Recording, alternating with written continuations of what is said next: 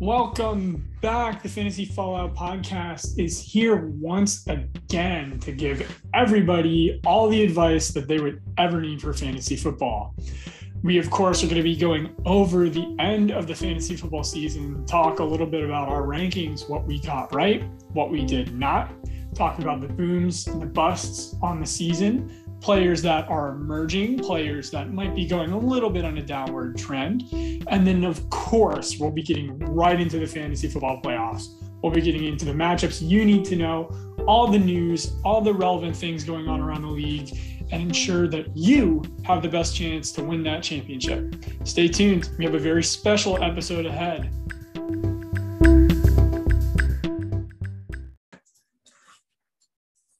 Welcome back. It's been forever since we've done this, isn't it, Brandon? At least a few months. I think since August. It's been too long, Jake. Too long.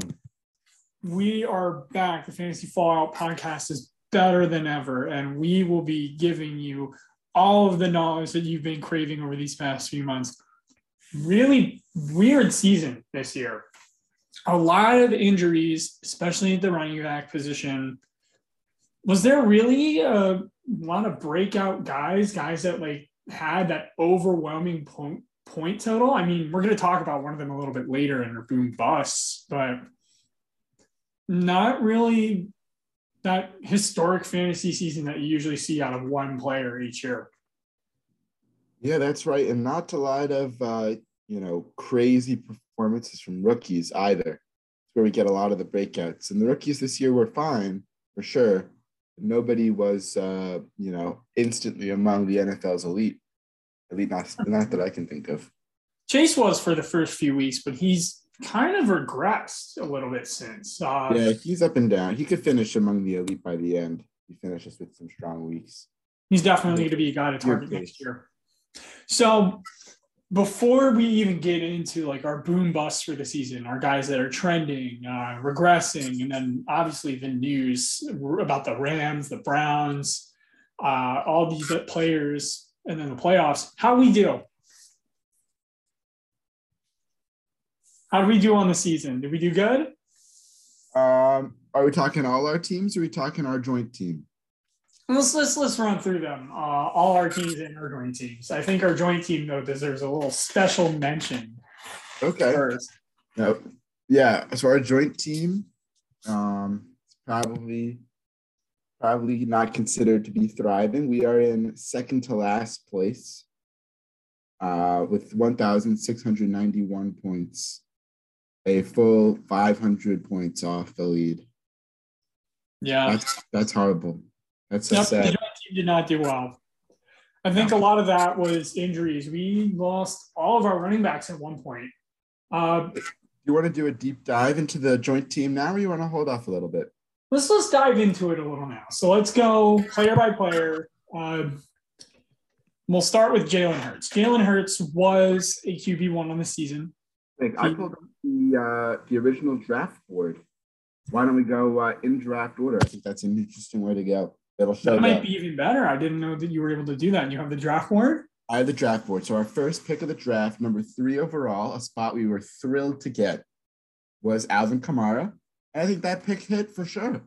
I think Kamara hit. Kamara was definitely good. Obviously, he had that phantom hamstring injury that not only sunk this team, but also sunk another team, which I'll talk about later. But when he was healthy, he was definitely an RB1. He was the RB12 on the season, the RB4 in points per game. I mean, that's not necessarily living up to the number 3 overall pick, but it's not a bust.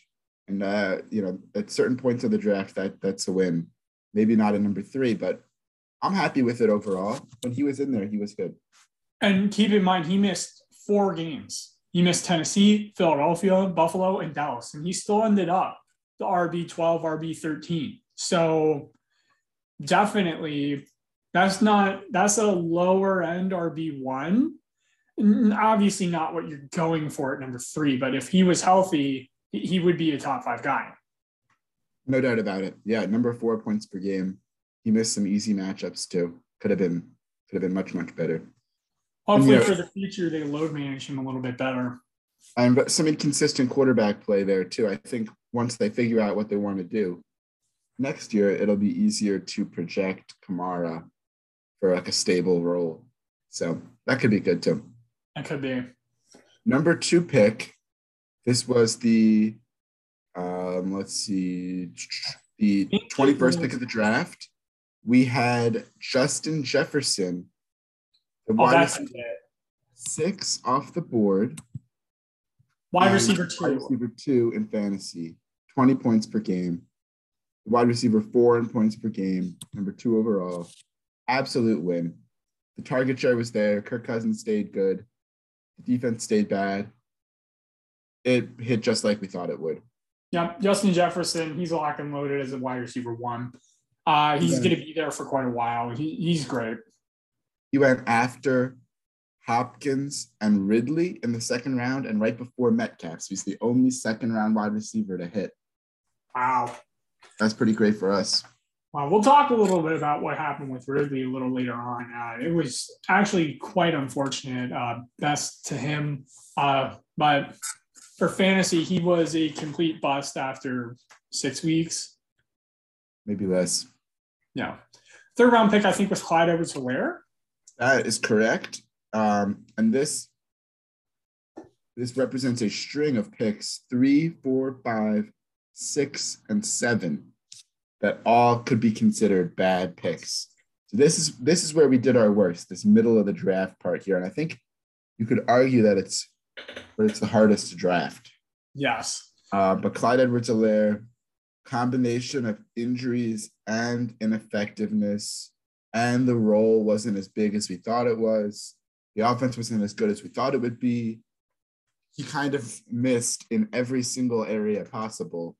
That being said, when he was healthy, he was at like the very low end of his projection as opposed to the higher end. Like, as opposed to just totally busting. He wasn't unusable.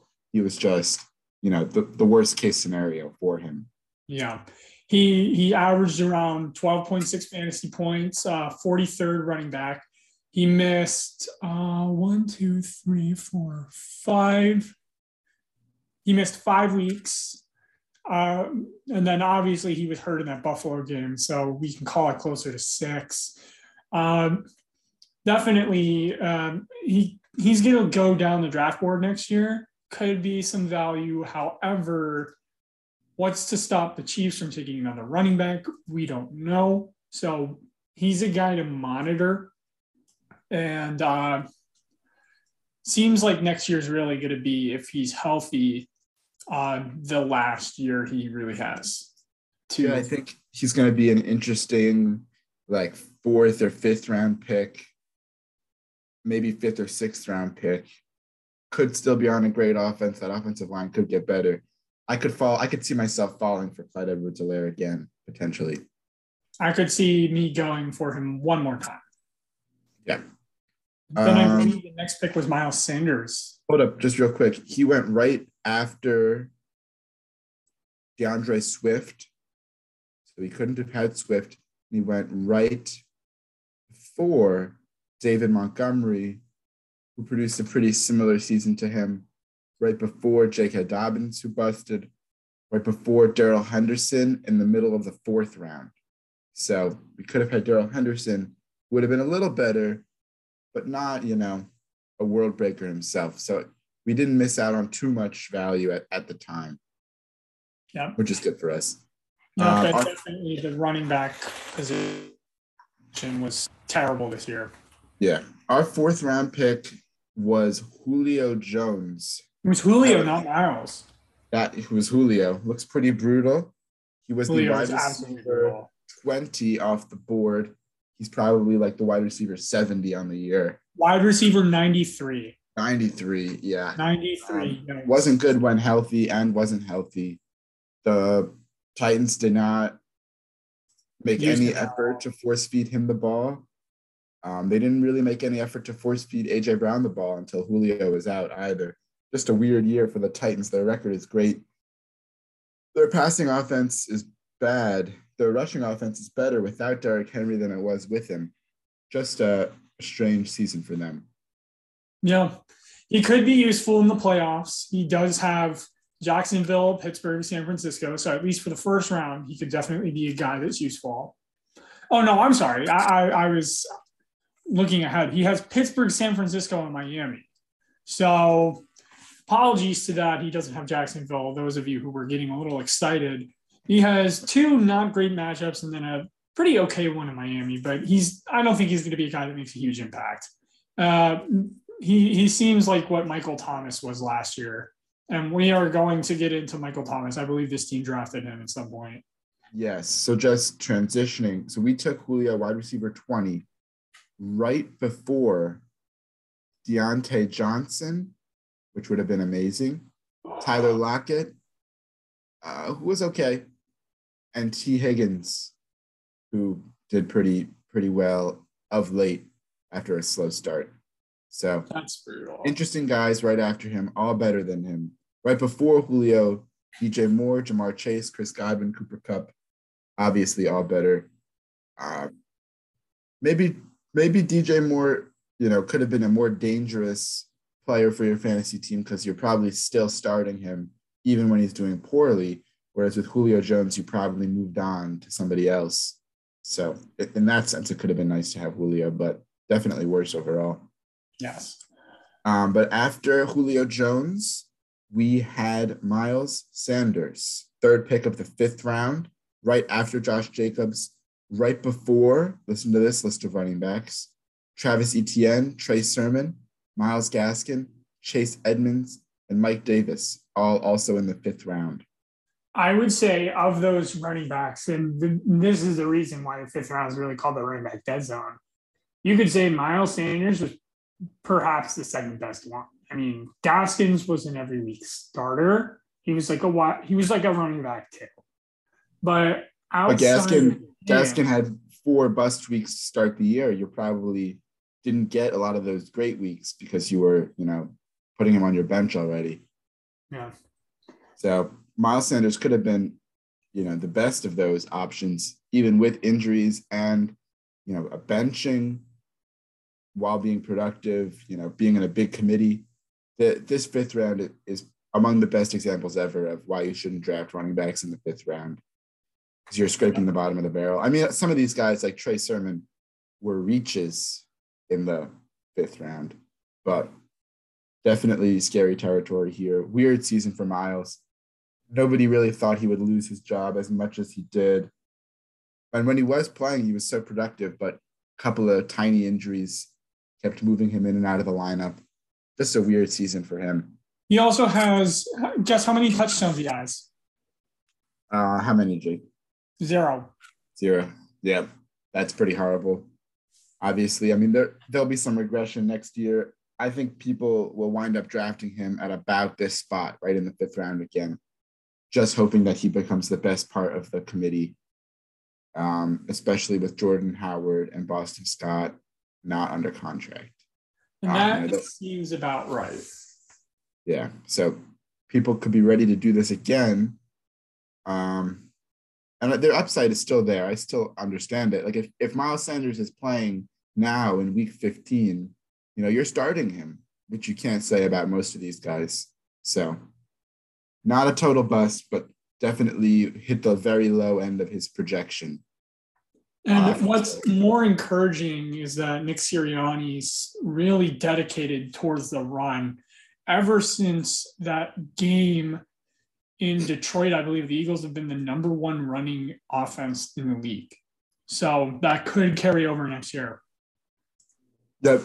I think Sirianni's realized where the strength of the team lies. And I could even see the Eagles drafting another running back to try to make a sort of Chubb Hunt situation with Sanders and maybe a bigger back. But yeah, that's cool. He did fine. Our next pick did not do fine. Just transitioning. Listen to this list of bust wide receivers in a row. In the 6th round, it started with Ayuk, then Odell, then Jerry Jeudy, then Chase Claypool, then Cortland Sutton, then Michael Thomas, our pick, then Kenny Golladay. So that was a bunch of wide receivers, 7 in a row, all who I think you would say disappointed on the season. You can definitely say they would all disappoint. Michael Thomas played 0 games. I don't know how you can bring yourself to draft him next year unless he's fully healthy and he's really out there playing. He might be, his career might be over. We don't know. This year, we thought he would come back week 6, week 7 after a bye week, after spending his minimum amount of time on the PUP list, because he was already getting ready to go. He wasn't sitting on his couch at home. He was working out. And then he just never came back, partly because of, fighting with the team. Maybe he is still hurt. I'm kind of skeptical.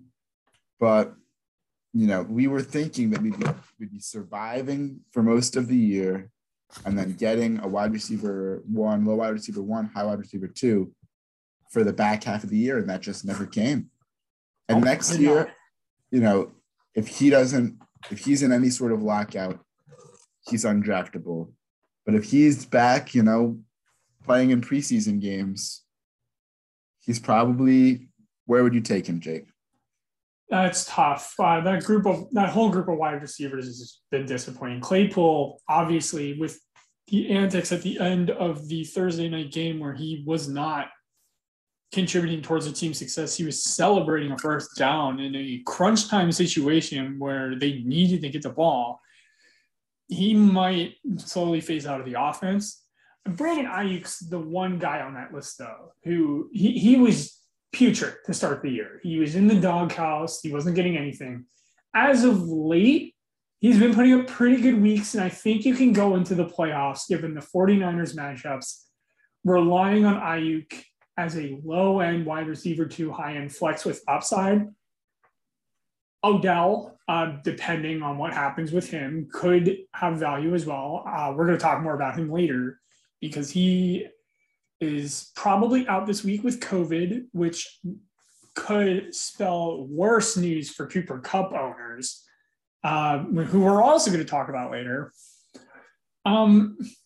But I would draft Michael Thomas if he's healthy playing in the preseason, probably around where we have him now, round 6, round 7. We don't know if he's going to be Mr. Slant Wide. We don't know if he's going to be catching 120 balls a year. We don't even know who the Saints quarterback is going to be. But he's clearly, when healthy, one of the top 2 options on that offense, and that has to count for something. Yep. We were taking definitely was a big swing here. And I think the thought was that if most of our early picks hit, it really wouldn't matter if we missed on this pick. But we just missed on those 3 through 5 picks from a health and role standpoint, which made this 6th-round miss kind of a backbreaker. And then we went again and we missed in the 7th round, Jake, with Robbie Anderson. Oh, no. Off the board. He was drafted immediately before Devonta Smith. No. But right after Devonta Smith was Michael Pittman and Deebo Samuel. Deebo Samuel has been awesome this year for fantasy. He was an injury-prone guy. And you'll see, I'm starting with Deebo because I'm actively avoiding talking about Robbie Anderson. Deebo was awesome. They're transitioning him to a running back role, which could hurt him down the stretch in the playoffs. But let's assume the Niners are a little healthier next year. He could be a guy that's productive. He's a guy who you're going to take in like the 3rd or the 4th round, sort of like what you would do this year. I think he's going to be a 2nd-round pick. You think Deebo is going to be a 2nd-round pick? I don't know about that. I think so. I've done some early mocks of next year's draft. I think 10 of the top 12 picks are going to be running backs. It's going to be very running back heavy, I think. There's the wide receiver 5 on the year overall, wide receiver 3 in points per game. He's young. I think maybe if people are worried about Trey Lance, he'll slip to the 3rd round. But if people are excited about Trey Lance, it's hard to imagine him falling, to the 3rd round where We saw a lot of guys this year like CeeDee Lamb. We saw Robert Woods in the third round this year. I think everybody likes Debo next year more than Woods this year. So we'll see. We'll see. But he was pretty remarkable. He might have earned himself a 2-3 turn. Yeah. Let's talk about Robbie Anderson. Robbie Anderson, unlike most of the guys, he was a bust, but he was frustrating in the sense that he had games where he would absolutely get like a monster target share. He's had games of 11, 12 targets. He's had to deal with Sam Darnold at quarterback, PJ Walker at quarterback, and Cam Newton at quarterback. He did not have the torrent touchdown pace he had last year. He could be a guy next year where you could expect him to have a bounce back depending on the quarterback situation in Carolina. However, I'm not holding my breath for that. And I'm not going to be the guy to draft Robbie Anderson. Yeah, he's one of those names that you look at now and it's just like kind of gross. Like even if there weren't better options on the waiver wire, like you don't want to see Robbie Anderson on your roster, so you might just drop him. Just kind of a very disappointing year. I think sometimes we overthink a little bit of this stuff, and it just was like Panthers quarterback is bad. He's not going to be able to support 2 wide receivers. End of discussion. And the quarterback was even worse than we thought. So, if like Ryan Fitzpatrick is on the Panthers next year, then he is an interesting option in like the 10th round. But otherwise, kind of a stay away. The only thing that's keeping him relevant is that he signed that long-term deal. So he's going to be there. He's going to be the wide receiver too, especially with Terrace Marshall kind of busting a little bit. So he has a stable role for next year, but definitely kind of gross right now. Trust Matt Rule at this point? I think it's hard to blame him with bad quarterback play. But next year feels almost like a make or break sort of year. The defense is better. They're going to get JC Horn back. The defense will be good. If McCaffrey stays healthy and the quarterback's not terrible, he has to, win 8 games or he's gone. And that's where it's like scary for Matt Rule. Like, do you go and sign a veteran like Ryan Fitzpatrick or, Jameis Winston or something like that and put that pressure on yourself to win 8 or 9 games and make the playoffs? Or do you go draft a rookie and hope that because you drafted a rookie, it doesn't matter how many games you win and try to really build something? But I don't know if Matt Rule has enough equity to survive, a 5-win season from Kenny Pickett or a 2-win season from Malik Willis. I don't know. I don't think so. So he's in a very, very tough spot right now. And I could definitely see them kind of mortgaging the future for Deshaun Watson or throwing the biggest contract ever at Aaron Rodgers in hopes of providing some stability there so Matt Rule gets a fair shake. Absolutely. Let's go on the next player. And I'm thinking after round 10, maybe we just say like one word to describe the players, since after round 10, they really weren't contributing much. So we got Jalen Hurts next. Jalen was fabulous. Yep. Consistent. Ran the ball for us effectively, passed just enough. That's what we were hoping for. Where he's been in a tiny bit of a slump recently when they've really started to amp up the run game. But he's still the quarterback 6 on the year. He missed the game against the Jets too. Right, that would have been helpful for sure. That's a big win for us. That's our first hit since the second round. So if you're going to miss, picks 3 through 7, you're not making the playoffs. You're not going to make the playoffs unless you hit a lot of late round picks. And our late round picks, just didn't fall our way, is what I'd say. Our next pick was Ronald Jones. Jones, I remember we were having this discussion on draft night. Ronald Jones or Leonard Fournette.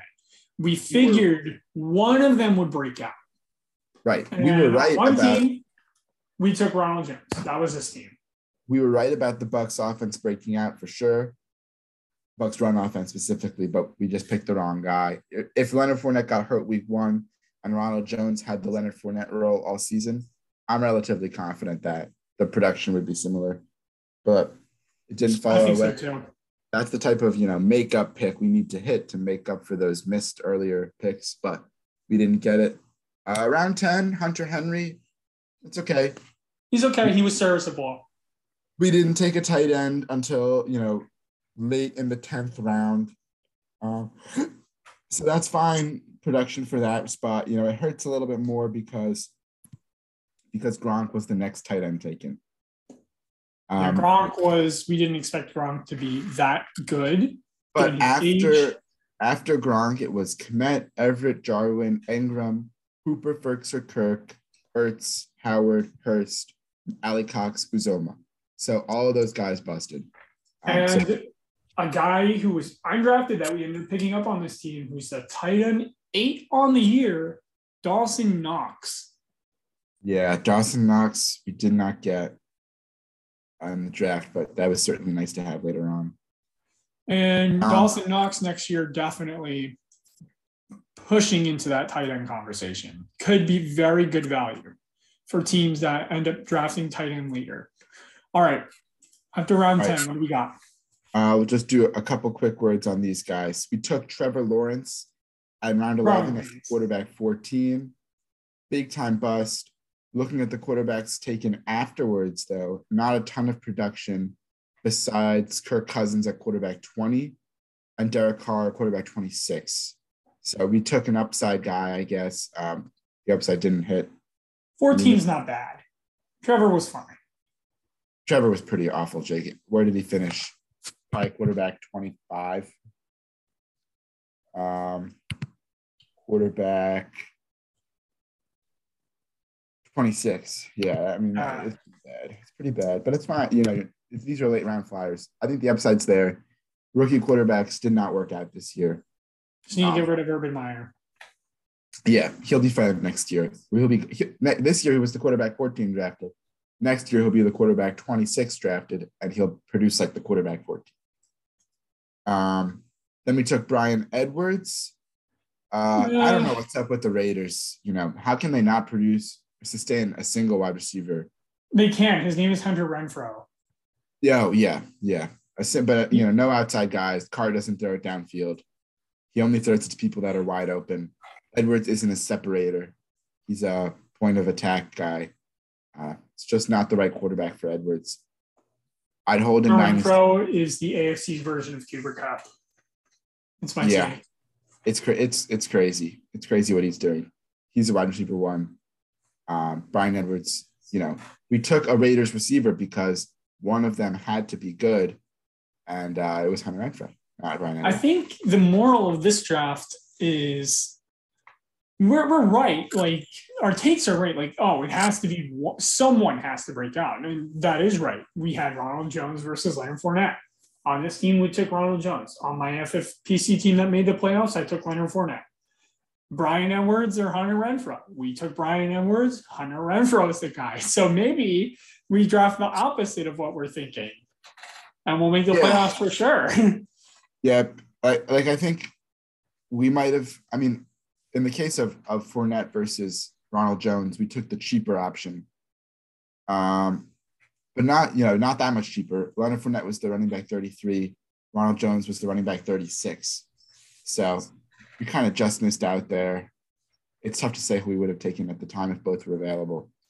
But yeah, these 50-50 options, they're league winners if you hit the right ones.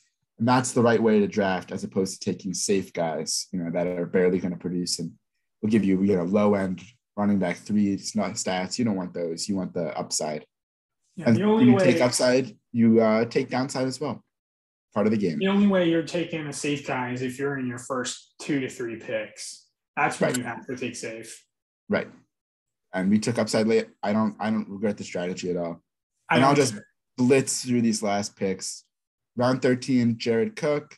We needed another tight end. He was okay for a couple weeks, but he wasn't bad. We never expected him to do very much. Round 14, we took an upside shot at Amon-Ra St. Brown. He's come on recently. Looked good.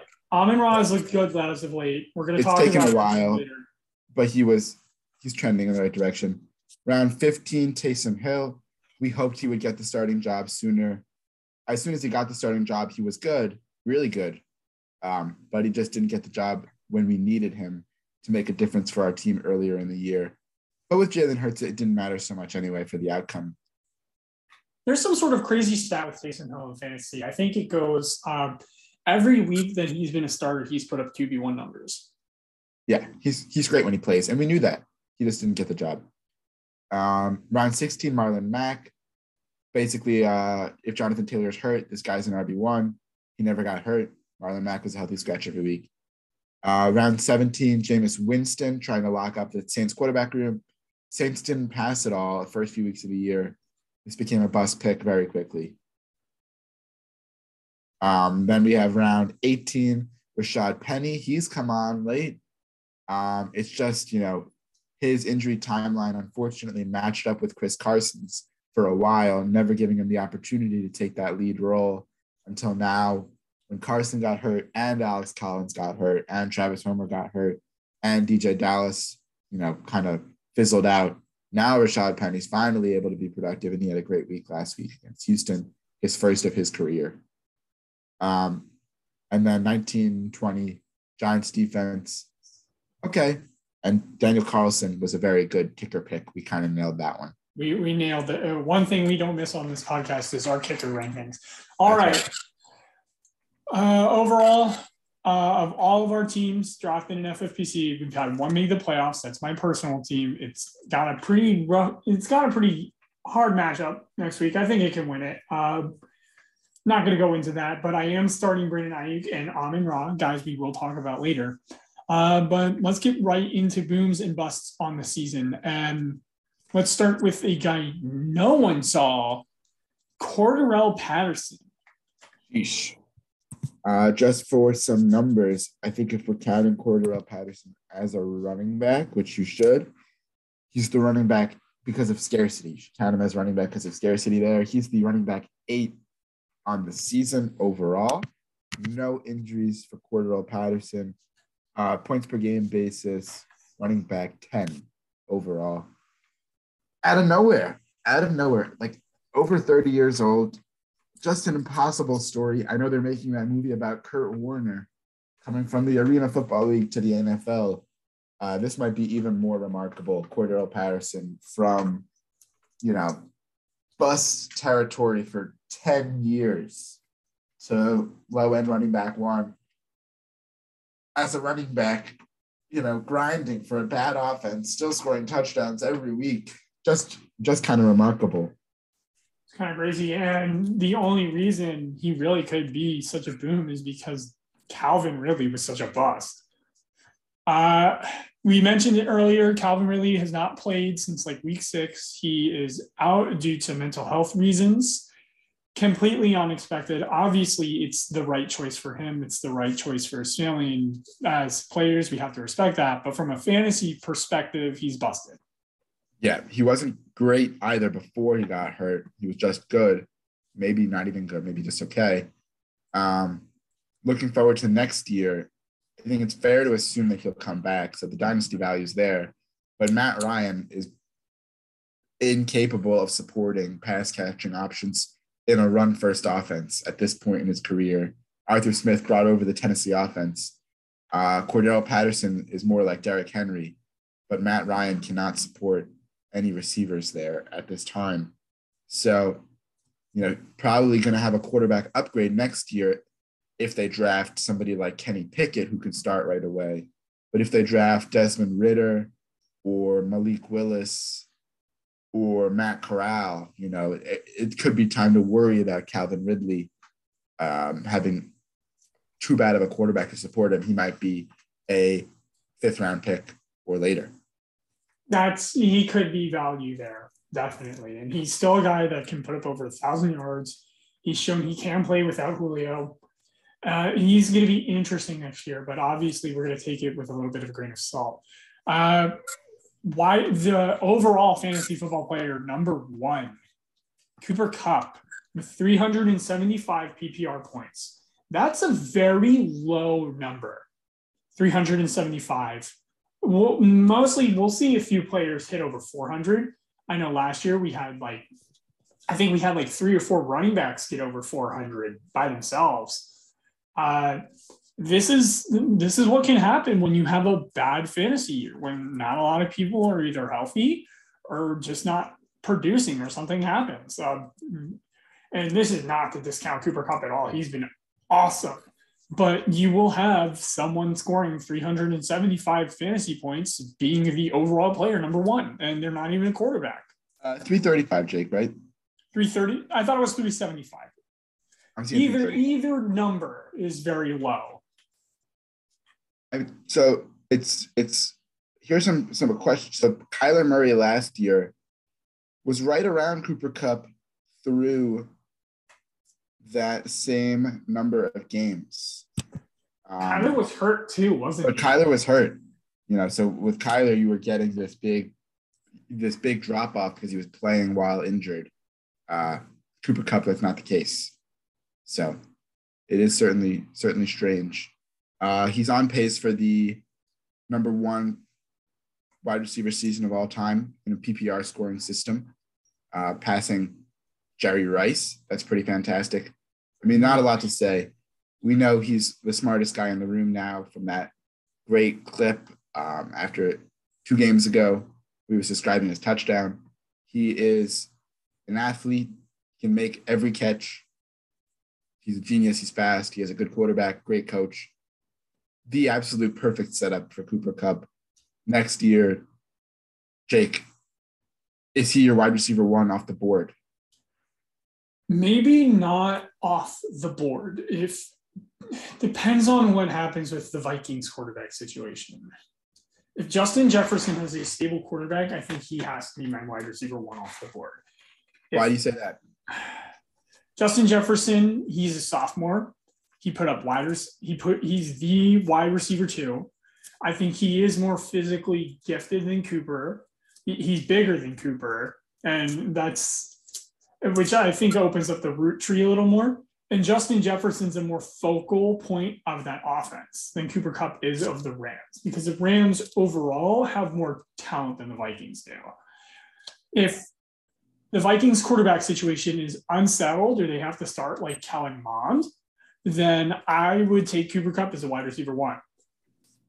Either way, Cooper Kupp is going to be a early second round, late first round pick.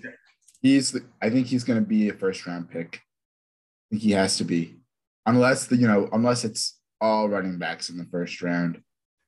I'm thinking the first round next year will go something like Jonathan Taylor, Derrick Henry, Christian McCaffrey, Kamara. Then we'll have guys like Chubb. We'll have a guy like Eckler at 7. Zeke could maybe sneak into the first round. Mixon will be there, though. Mixon will be there. Javonte Williams. Javonte Williams is interesting. I don't think he'll be a first rounder unless he's by himself. And I don't know that he will be by himself. Yeah, that's the assumption at this point. But yeah, it'll be interesting for sure. But Cooper could have Fournette sneak in there. Yeah, for sure. Next year, there's Odell, Van Jefferson developing, and Robert Woods coming back, and Cam Akers coming back, all potentially joining that supporting cast. The Rams offense could be amazing, could be way better than this year potentially. But it'll be interesting to see how Cooper Kupp can deal with that. He probably won't be the best receiver of all time next year, but he could still wind up being the wide receiver 1 on the season. Easily. Yeah. I think Najee Harris could be a first rounder too. So a lot of running backs I have going in the first round. Wide receivers that busted, we've already talked about Robbie Anderson, but again, uncertainty of the quarterback position. It seemed at times Sam Darnold wouldn't throw to him because he was the previous Jet. I know that was a little theory going around a little bit, but I think that's honestly true. I don't know about that. We called this one. We said Kenny Golladay without Matthew Stafford would not be good, and that we would avoid drafting him. And that has 100% been the case. Kenny Golladay without Stafford, having Daniel Jones throw to him on that putrid Giants offense has been horrible. And then Kadarius Toney emerged for a couple weeks. Kadarius Toney could be interesting next year. But overall, Kenny Golladay he's done nothing. Yeah. I think from what it comes down to is that good quarterbacks can throw to receivers that are big but covered, and bad quarterbacks can't. So Stafford can throw to Golladay when he's not separating, and Golladay can go make a play. Daniel Jones can't do that. I know we're seeing in Cincinnati right now, T. Higgins is a similar situation. Big receiver, doesn't really separate, but he goes up and gets the ball, and Joe Burrow is a good quarterback, so it works out well for T. Higgins. But as long as Daniel Jones is there or Mike Glennon, Kenny Golladay is not going to get accurately thrown passes to him when he's covered in high volume, so he will not be good for fantasy. I think it's about as simple as that. We even saw with Kelvin Benjamin, when Cam Newton's the MVP, Kelvin Benjamin can be good. When Cam Newton has a small shoulder injury and becomes a below average passer, Kelvin Benjamin can't be good. And I think we're seeing it with, Mike Williams, big receiver, doesn't really separate. When Justin Herbert's great, Mike Williams is great. When Justin Herbert's not as great, Mike Williams is far more inconsistent. So, and Justin Herbert's great. So Mike Williams has been pretty good. Yeah, these big receivers, they need great quarterback play, not inconsistent quarterback play. They need great quarterback play. Golladay didn't get it, so it doesn't matter how good he is at his sort of dying role in the NFL as somebody who's not an elite route runner. Absolutely. Final guy we're going to talk about, Leonard Fournette. He was the running back between him and Ronald Jones. It was going to be one of them. It was him, and he's been awesome. Absolutely terrific. He could win a league for someone. Yeah, I think this is pretty much exactly what people were hoping for from Clyde Edwards-Helaire, that he would separate himself from the lesser backs in his backfield, and he would be part of an amazing offense that scores a lot of touchdowns, and that a lot of those touchdowns would wind up going to him, both in the passing game and in the running game, and he'd get a solid base of PPR work as well. And it didn't happen at all for Helaire. And it did happen for Fournette. And Fournette, if you drafted him in your rookie draft several years ago, you've gone through a bit of a roller coaster, but he's had a lot of years with high-end production, even without high-end efficiency. And this year, it sort of all came together. Efficiency, production, great season for him. Only took Tom Brady to unlock that. Where are we drafting Fournette next year? If Fournette is there and they don't draft any new running backs, Brady's still there, I think Leonard Fournette is a first-round pick. Wow. Yeah. I mean, the passing game is there. Like, if I had to pick between Fournette and Mixon, Fournette has the passing game. Offenses are similarly good. Fournette's quarterback is a statue that has to check down to the running back all the time. I'm choosing Fournette over Mixon. And Mixon's a first-round pick, too. So I think I'd say he's at least a second-round pick, depending on what he does in the playoffs. He could absolutely consolidate a first-round pick status as well.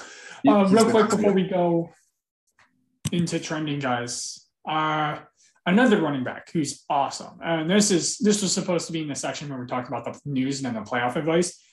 James Robinson lost his job. Because Aaron Donald ripped the ball out of his hands because he's a freak. Urban Meyer is just like, a lot of the times coaches say things to the media and then do something different, and they get praised as like, he's doing a really good job, keeping everything close to the vest and hiding, his team's intentions. Urban Meyer comes out and says all these glowing things about James Robinson. Like, we can't stop running when you have a great back like James Robinson. And then James Robinson doesn't get any carries. And they stop running. I mean, but for Urban Meyer, it's like, what are you doing? Your team's terrible. Just do what's good. Instead of keeping things close to the vest, he's just, acting silly and being inconsistent.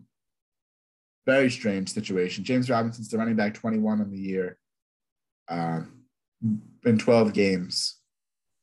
Next year, who knows what's going to happen with him. This year, I hope he goes to Buffalo. I really do. This year, he's been good for you besides the playoff push where he's lagged. He'd be very interesting in Buffalo. Probably, what do you think it takes to trade for him? 4th rounder? I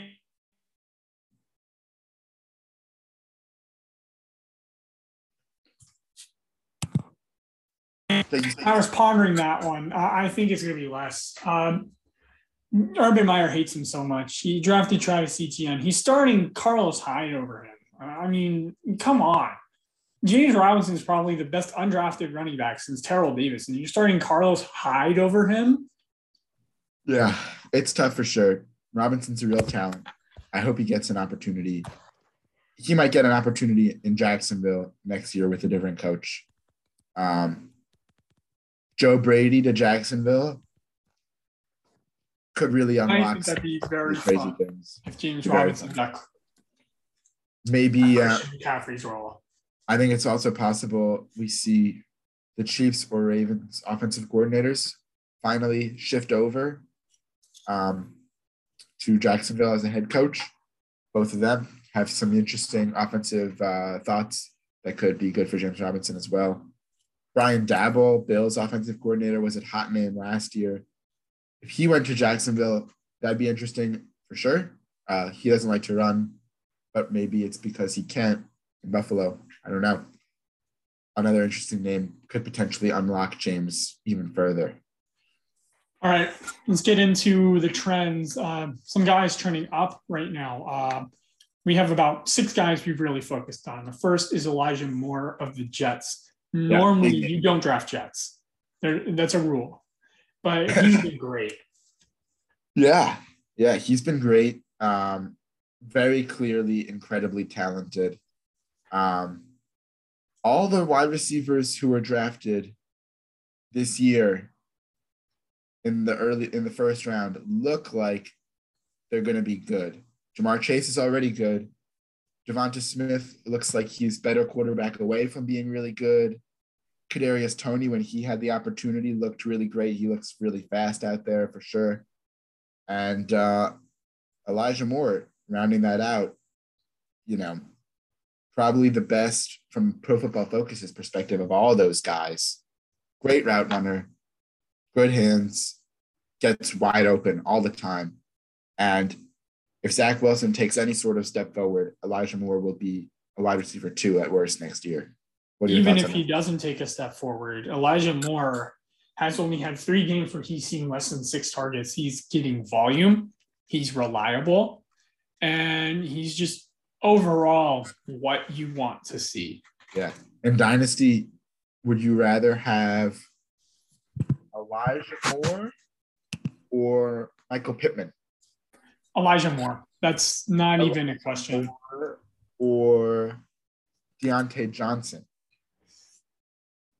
Elijah Moore reminds me a lot of Deontay Johnson. I'd still take Deontay right now because I trust the Steelers as a franchise more than I trust the Jets. But if the Jets quarterback play ends up being better, which it very well could be, then I'll take Elijah Moore. We'll do 2 more of these. Elijah Moore or Jalen Waddle? I think Jalen Waddle, because Jalen Waddle's the clear-cut wide receiver 1 in Miami. He's getting ridiculous amount of targets. There's not I'd say Jalen Waddle. He's got a repertoire. His quarterback's better. I could see the Jalen Waddle role kind of being passed off to Elijah Moore when they decide they have to do a lot of short passes with Zach Wilson next year. And last one, Jake. No, I have 2 more good ones. Elijah Moore or DJ Moore? You're making these tough. Elijah Moore. I don't trust DJ. I don't trust Carolina. Give me Elijah Moore. Yeah, I think I like Elijah Moore. DJ Moore's had plenty of opportunity to be good with a bad quarterback, and Elijah Moore is doing it in his rookie year. And last one, Elijah Moore or DK Metcalf? DK has not been very good this year. Not at all. Russell Wilson has started to regress. Do we think Russell Wilson's even a Seahawk next year? I think that's, maybe a 65% chance of him being a Seahawk. DK Metcalf is such a physical freak, though, that he really does remind you of Calvin Johnson. Yeah, I think that the top tier ups, like DK Metcalf's more likely to be the wide receiver 1, but he's also more likely to be a wide receiver 3. Yeah. If you want safety, I go with Elijah. If you want the upside, I go DK. Which is crazy to think about. But no, just all great things about Elijah more recently. The draft community was really into him. So nice. 2 other rookie wide receivers. Amon-Ra St. Brown. He has had 5 games with over 7 targets. The past 2 games, he's gotten 12 targets. Now, that's not going to be sustainable, of course. But for the fantasy playoffs, he gets Arizona, Atlanta, and Seattle. And he's going to be some shootouts awesome. there. 3 awesome matchups. He's clearly the guy as a wide receiver goes. Even when he had TJ Hawkinson and DeAndre Swift in the lineup weeks 4 through 6, he got at least 7 targets in each of those games. He's clearly emerging. He's a guy who we were like, he could be someone good. Someone has to catch the ball in Detroit aside from TJ Hawkinson. Default could be Amon-Ra, and it's looking increasingly like it's Amon-Ra. Yep. Amon-Ra. It was weird that he wasn't doing this in the beginning of the year, honestly, but now he's doing exactly what we had hoped he could do. And I think the outlook for him is entirely based on what quarterback ends up there. The Lions run the ball more than almost any other team. So if they get an efficient quarterback or somebody who throws the ball downfield, the next year he could be very, very draftable. I don't think Jared Goff's long for there. So maybe, if Fitzpatrick ends up there, Amon-Ra could be a wide receiver 2. But if Teddy Bridgewater ends up there, then Amon-Ra is a wide receiver 4. So we'll see what happens with him. But definitely promising end to his rookie season. And he will be more impactful than a lot of these rookies for the fantasy playoffs with his great role. Yep. Devonta Smith, another rookie wide receiver we want to talk about. Jamar Chase, Jalen Waddle, the 1-2 guys obviously have been really, really good. So is Devonta Smith. He's looked amazing. And if you watch his film, he's wide open all the time. Really, the Eagles have not had a wide receiver like this, I think, since Terrell Owens. He's awesome. Yeah, it's just some of these are NFL breakouts and some of these are fantasy football breakouts. And Devonta Smith is an NFL breakout. Fantasy production you hope comes next year. This year, very inconsistent. Yep. But he's clearly a star in the making. All these young guys are just such talented route runners. I think you're going to see a lot of the overall age of NFL wide receivers is going down because the young guys are just so much more talented than the old guys at this point. 2 Tar Heel running backs up next, Javonte Williams and Michael Carter. Let's preface this by saying Melvin Gordon has been a running back too. He's been solid throughout the year. He's been really good even for fantasy. But Javonte Williams, when he was alone, wow. Yeah, Javonte Williams is the running back 15 on the year at 13 PPR points per game. Melvin Gordon is the running back 17 on the year with 13 PPR points per game. I mean, it's been amazing all year how similar those 2 players have been. Both of them have been good too, a little bit above average offensive line there at best, and they're working with it in a great running offense that can support 2 guys to RB2 levels. And I think everybody's kind of hoping next year that each of these guys gets an opportunity somewhere else to be a running back 1 because they're clearly, talented enough for that. Michael Carter has been awesome for the Jets as of late. Obviously, he had that injury. But when he was healthy, he was starting to put it all together the last few weeks. He had really solid performances. And he's a guy next year who you're not drafting him in the first 2 rounds. You're not going to have to pay a premium. Could he go in the running back dead zone, or is he going to go somewhere like round 6, round 7? I think you could argue that, 5 through 7 is that dead zone. I think he's probably going to end up in the 5th round. So, you're going to have to take a risk here. I don't think he's, as dead zone-y of a running back, because a lot of those dead zone running backs, you're talking about guys that you have questions about their talent, but you like their opportunity, or you have questions about their opportunity, but you like the talent. But you like the talent. I think with Michael Carter, there's a chance that you like the talent and you're okay with the opportunity because he's the only guy getting carries in the backfield. So, if those two things are true, then it's not a dead zone. It's a good value in the dead zone. You get everything you want. Final guy we have on the list, tight end. Normally tight ends really wishy-washy, but Dallas Goedert could be the next Kelsey, Ertz, Kittle, Waller type. Yeah, I think George Kittle these last couple of weeks has locked up tight end number 1 off the board next year. Kelsey. Interestingly, Mark Andrews, I think, is the fantasy football tight end 1 though. That's crazy. Yeah, but Kittle has back-to-back weeks after the injury with over 120 yards, over 10 catches, and a touchdown. He's the points per game tight end 1 right now, George Kittle. Then Mark Andrews, then Gronk, then Kelsey. Just a super quiet year for Kelsey. I heard that he only has 1 end zone target all season. That's insane. Kelsey.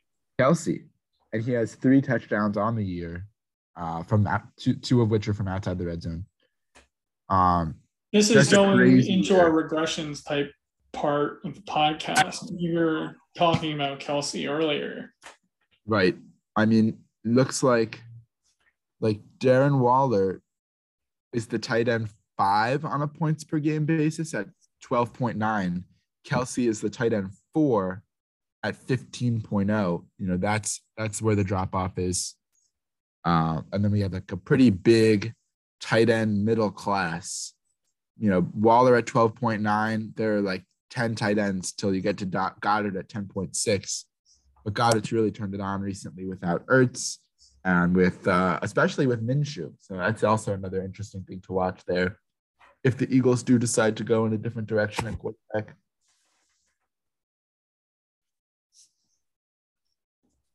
I think he was saying the Eagles go in that different direction, then it could be interesting for Goddard. Will they? We don't know. And let's get right into the regressions.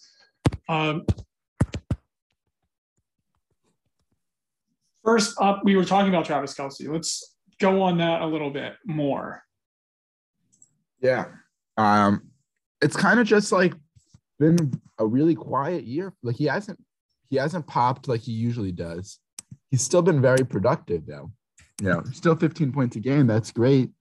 You just kind of are expecting, I don't know. Let's see. Last year through week 14, Kelsey was averaging 20.6 points per game and Darren Waller was averaging 15.8. So Kelsey has kind of fallen all the way down to where Darren Waller was a season ago. The gap between, he's no longer, or at least this year, he hasn't been the elite tight end 1. He's come all the way down to the level of a usual tight end 2 overall.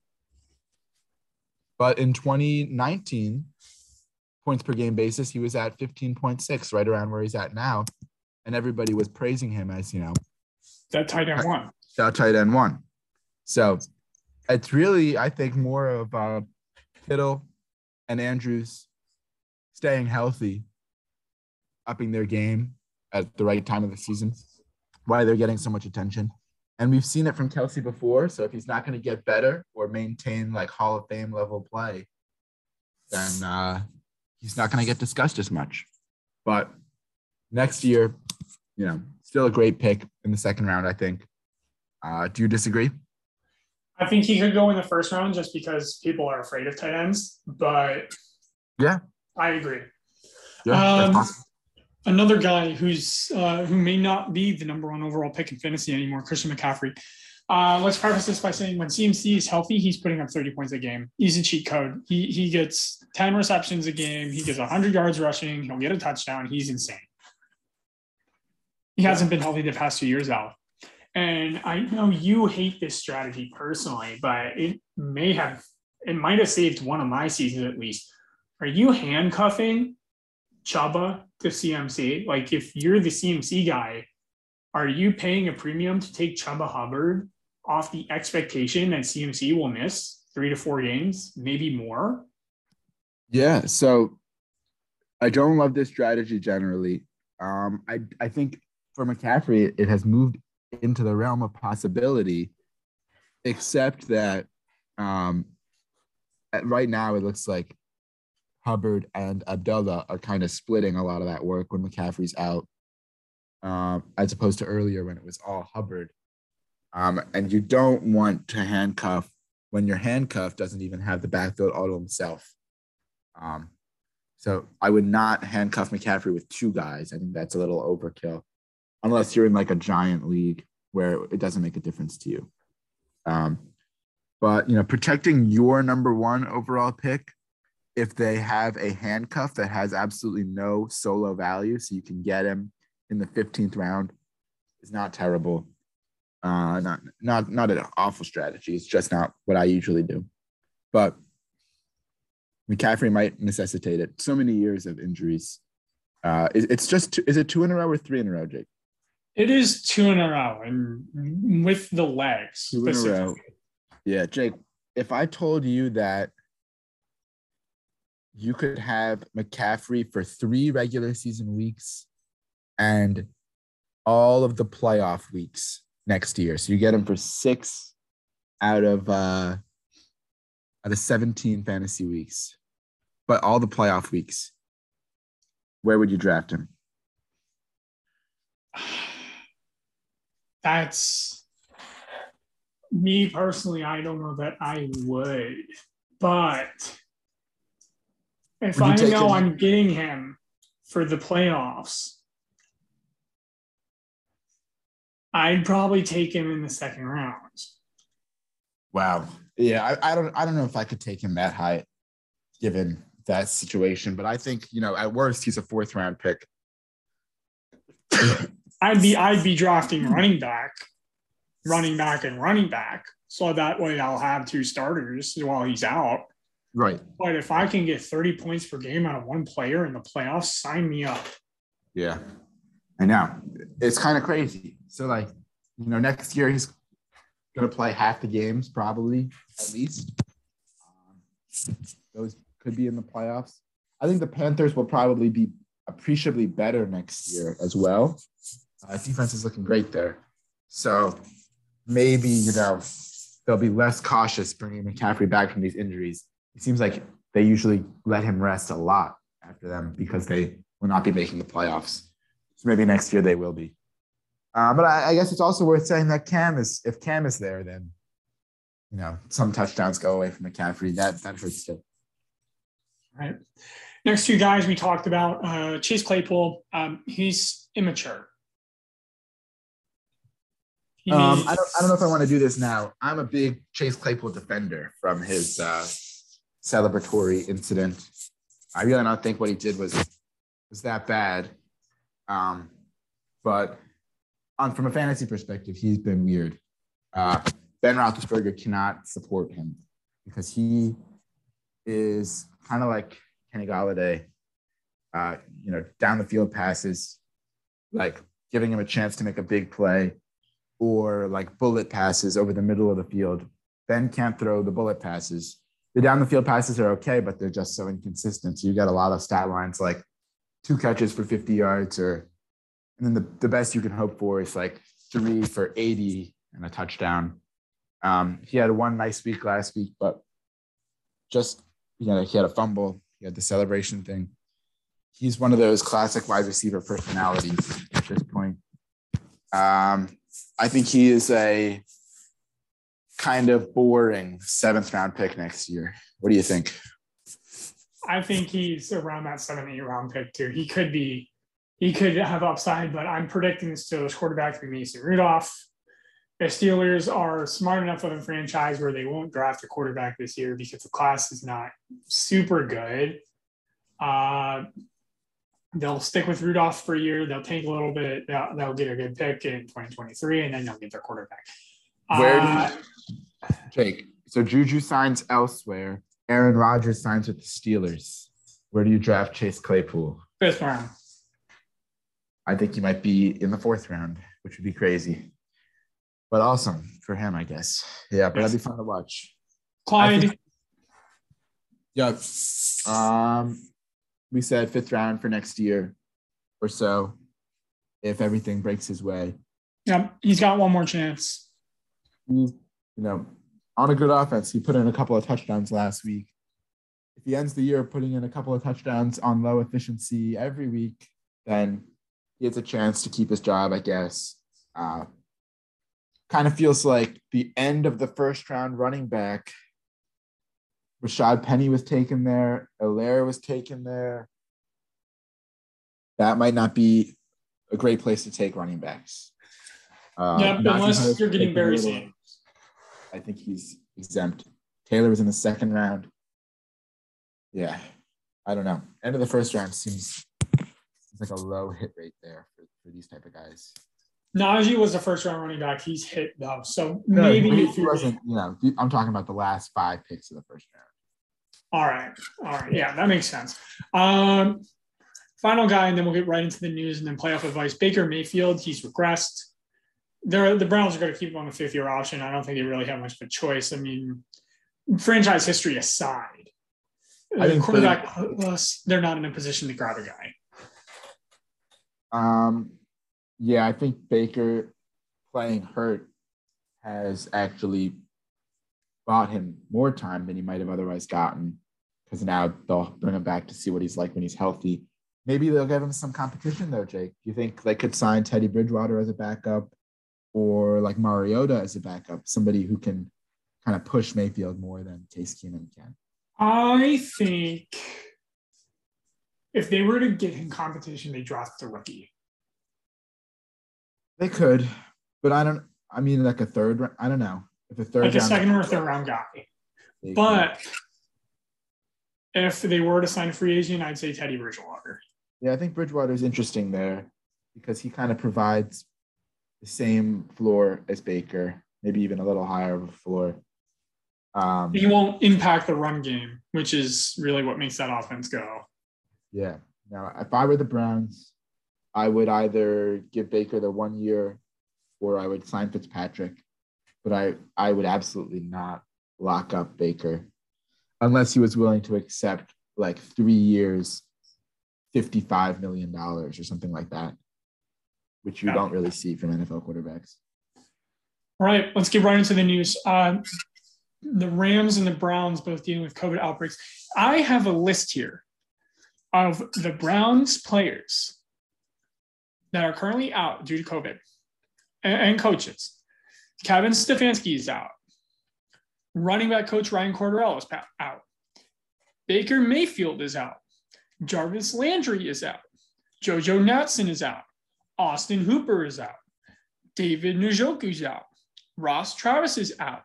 Jedrick Wills is out. Wyatt Teller is out. Drew Forbes is out. That's just on offense. Defense, Tack McKinley, Adefidi Oganibo, Malik McDonald, Anthony Walker, Troy Hill, John Johnson, Nate Metters, and then punter Jamie Gilliland is out. And in addition, Kareem Hunt is out due to an injury. Wow. That's 20 people on their team. Yeah. Not a lot of confidence in the Browns with Case Keenum. Who are they playing this week, Jake? They're playing the Raiders, so you know they're going to see a lot of Nick Chubb. Yeah, who I a lot don't of think will be in protocol because he already had COVID this season. Is David Njoku playing? David Njoku has COVID. Oh my gosh. Oh my gosh. So I guess it's just the Donovan and Peoples Jones show. It's really the Nick Chubb and it's really just the Nick Chubb show. It could be a Mac Jones 3 pass attempt situation for Case Keenum, but That would be a dream come true. Is a very, very usable player. I started him last week in the league. He was pretty good. He's very talented. He's a kind of juiced up guy. And when he's all by himself, Case Keenum will have no choice but to throw to him sometimes. So definitely like that. Nick Chubb's a smash play. The Raiders are bad. So could be an ugly game. But could Nick Chubb get 40 carries in a game? I don't think Stefanski would do that. But too bad Stefanski has COVID and he might be out. So I don't know. I feel like these coaches can probably do a lot of the coaching with COVID via Zoom.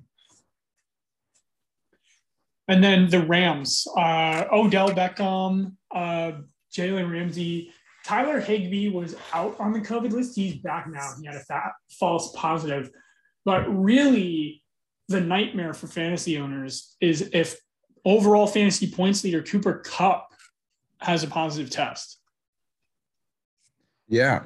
I mean, with Odell's like cursed. He breaks out potentially first time in like years where people are like really optimistic and confident about him for fantasy. And then he gets COVID right after. So that's pretty brutal. Cooper Kupp, there's no word yet about him having COVID. No word about him having COVID yet. If he does have COVID, then that is terrible. If he doesn't have COVID, I believe the Seahawks will double, maybe even triple cover him. Yeah. I think Van Jefferson's pretty good too. So we've got that going on. He's definitely very, very playable without Odell. Against Seattle, usually Seattle, LA games have a lot of offense, so everybody's still usable. It's hard. I don't really understand how it's possible that, Cooper Kupp and Odell aren't close contacts.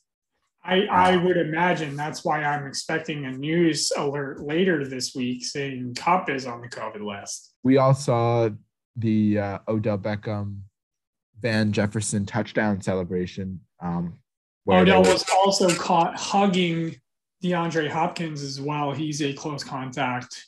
Yeah, so I don't understand why these guys aren't out yet, but I don't know the definition of close contact perfectly. So.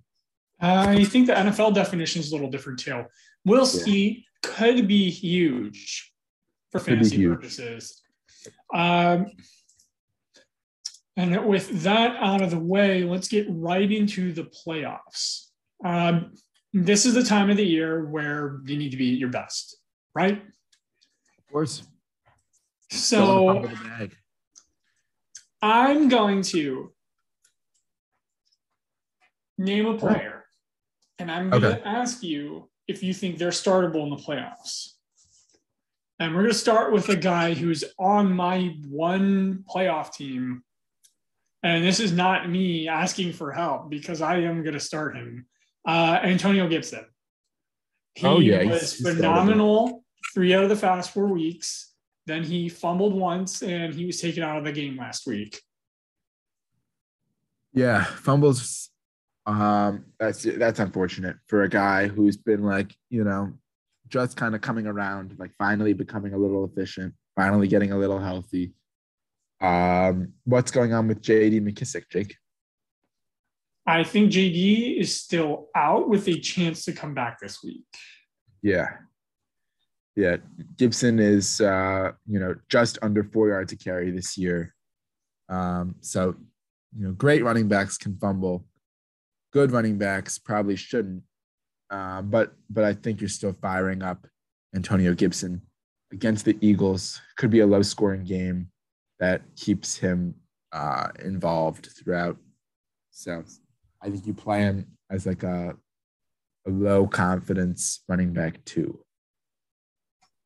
All right. Let's get into the next guy. This is a player who I think could be really interesting and has been really interesting down the stretch. We'll go with another running back, Josh Jacobs. Yeah. He's been coming on a little bit as of late. Can you rely on him in the playoffs? So another exciting little tidbit is that the Raiders and Browns get to play on Saturday. So Josh Jacobs, notoriously underutilized on Saturdays at Alabama, now gets to play an NFL game on a Saturday. Could be a little looking to pop for the Saturday audience. Browns is a pretty tough matchup. Josh Jacobs is very unpredictable. Some weeks he has no passing game work, and then some games he gets totally stuffed in the run game, and then he gets 8 receptions. So you hard to know how you're going to get the points. Browns is a pretty brutal matchup, but I still think you can fire him up as a middle to high running back too. What do you think? I think that he's a guy who can be reliable. I feel as though that he is coming on a little bit as of late. You can rely on him a little bit more in the pass game. Is Kenyon Drake coming back soon? I don't think so. So then I would fire him up. Yeah, that's fair. Chase, let's talk about Chase. Yeah, I mean he's gonna do it on potentially smaller target share than you'd like some weeks because of the other options in that offense. But traveling to Denver certainly isn't the best spot for him. But I still think you're starting him. Last week he was great, and the week before he would have been great if he didn't drop that touchdown. So he could be trending in the right direction here. I think you're still starting him with wide receiver 1 upside. All right. I think I may have one more guy. I'm not entirely sure. I have one for you, Jake. All right. Jeff Wilson Jr. What are you doing? If Elijah Mitchell's out. Elijah Mitchell is out. If he's out. If Elijah Mitchell is out, I think Jeff Wilson Jr. could be a risky flex play.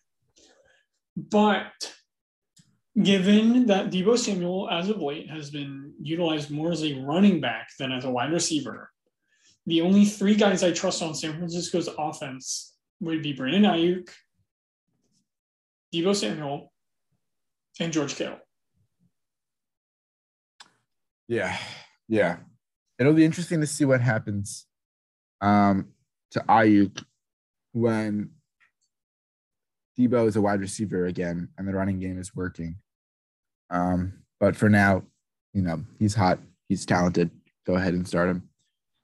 Breaking news, Jake, to end the show. DeAndre Hopkins, doubtful with a knee injury. Which of these pass-catching options in Arizona do you like now with an easy matchup against Detroit coming up?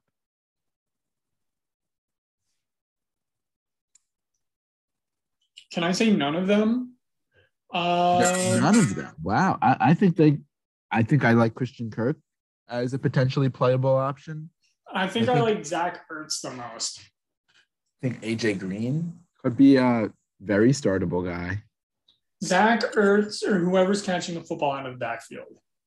I also don't think the Cardinals are going to be throwing a lot. I think they're going to be running since they're we can safely assume they're going to be ahead.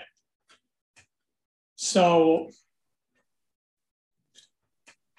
I think Zach Ertz might be the guy. It's possible. Who knows? A lot of upside for those guys as flex plays now, for sure. All right. And one last thought. Okay. If Cooper Kupp were to be out, who would you start? Tyler Higbee or Van Jefferson, or perhaps Tutu Atwell? Yeah, I think it's still Van Jefferson. I think you can be counted on for more volume than Tyler Higbee and more high value targets down the field. And so many targets get freed up with Cooper Kupp out. So I'd rank that Van Jefferson, then Tyler Higbee. And Tutu Atwell is a deep threat type. Not a lot of NFL production, of course.